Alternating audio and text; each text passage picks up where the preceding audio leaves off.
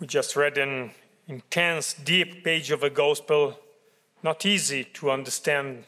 And I think we can start considering two things. First, stewardship.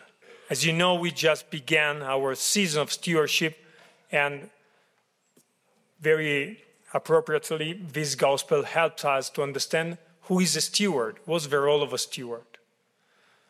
The second thought is that, as you may know, we just began all our activities in the parish, and one of them is the religious education. So last week, we started with the first, second, third, fourth, and fifth grades to learn about the Genesis.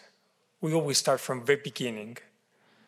And why we start from the beginning? Because in the beginning, God put Adam and Eve in the garden and gave them everything.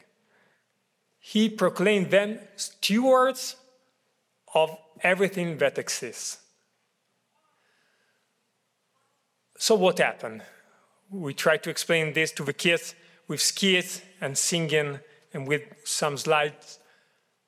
It happened that Adam and Eve, they were fascinated by what they had in the garden.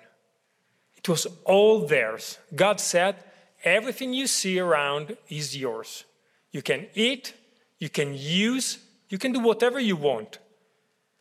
Only one thing I ask you, you shall not eat of that fruit of that tree, the fruit of knowledge of God and evil. And they, of course, had this huge desire to get there too, because they wanted more. They wanted to be like God. So what we ask to the kids, we ask, what do you think was the greatest good in the garden? What was the most precious thing that God put in the garden for Adam and Eve? They think a little bit. Someone said some animals, some fruit. Most of them said that fruit. They wanted that. That was the most precious thing. And instead, and it's very hard for them, and it's almost impossible for us to see that the most precious thing that God put in the garden was God himself. He was the most precious thing in the garden. He who walked with Adam and Eve in the evening. He who was with them every day there, listening to them, helping them, sharing his love. Because everything that God made in the garden, every animal, every fruit, every tree, was just about sharing, was just about having a place, a beautiful place, to share his love with Adam and Eve. So that's the point of stewardship. And that's why St. Paul, at the beginning of his beautiful letter, says, I ask that supplications, prayers, petitions, and thanksgivings be offered for everyone. Because if God and our relationship is the most important thing, is the most precious good in the garden, so prayer is the connection, is the way we connect amongst each other and with God. When we pray for each other, when we pray God for something, we affirm that we are one, that we are connected, and that everything is made to enhance that strong relationship. Why the wicked steward steals?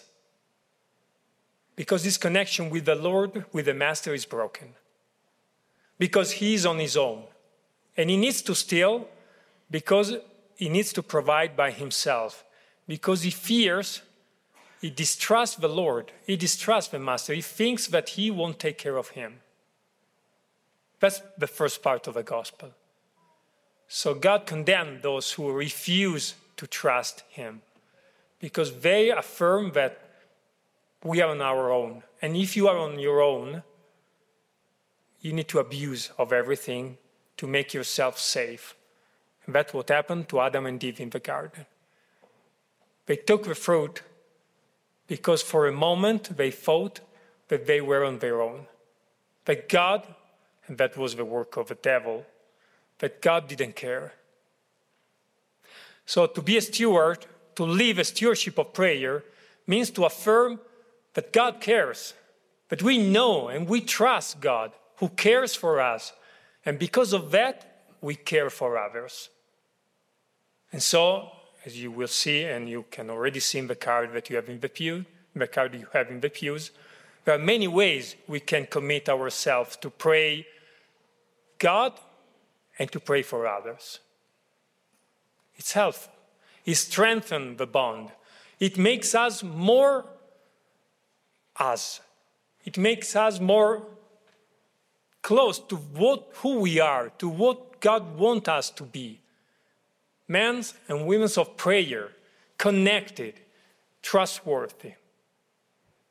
And the final word about this gospel, this is that very difficult line when it looks like Jesus is saying, make friends for yourself with dishonest wealth, which is quite hard to understand. How can we use what is bad to have something good?